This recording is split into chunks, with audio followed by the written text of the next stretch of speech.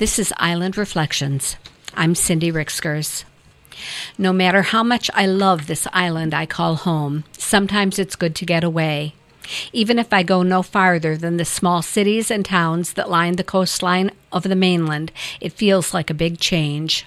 This trip, just a short overnight getaway, was to catch up with my friend Linda, to do some shopping, and to see the fall colors. Granted, Linda and I talk every week and sometimes several times in the course of a week. I know how her life is going and what's keeping her busy. Still, it's different and better to converse face-to-face, to mull over old experiences and revisit memories and people from our past.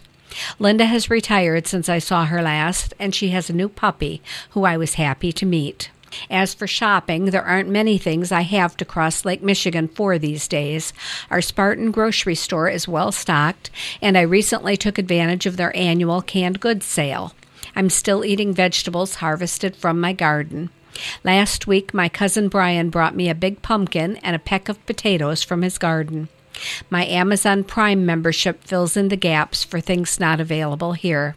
Still, how nice to walk the aisles of other grocery stores looking for bargains. The farmers market was a fantastic fall destination.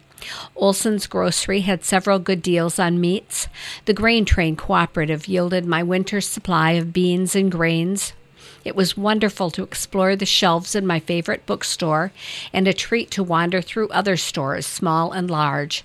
I spent way too much money in the bookstore, but the extremely low prices at the farmers market kind of balanced it out. That's what I'm telling myself anyway. It's true, the colors of autumn are lovely on Beaver Island.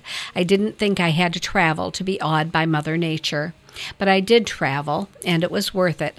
Beaver Island doesn't have the rolling hills that are a stunning feature of the mainland in northern Michigan.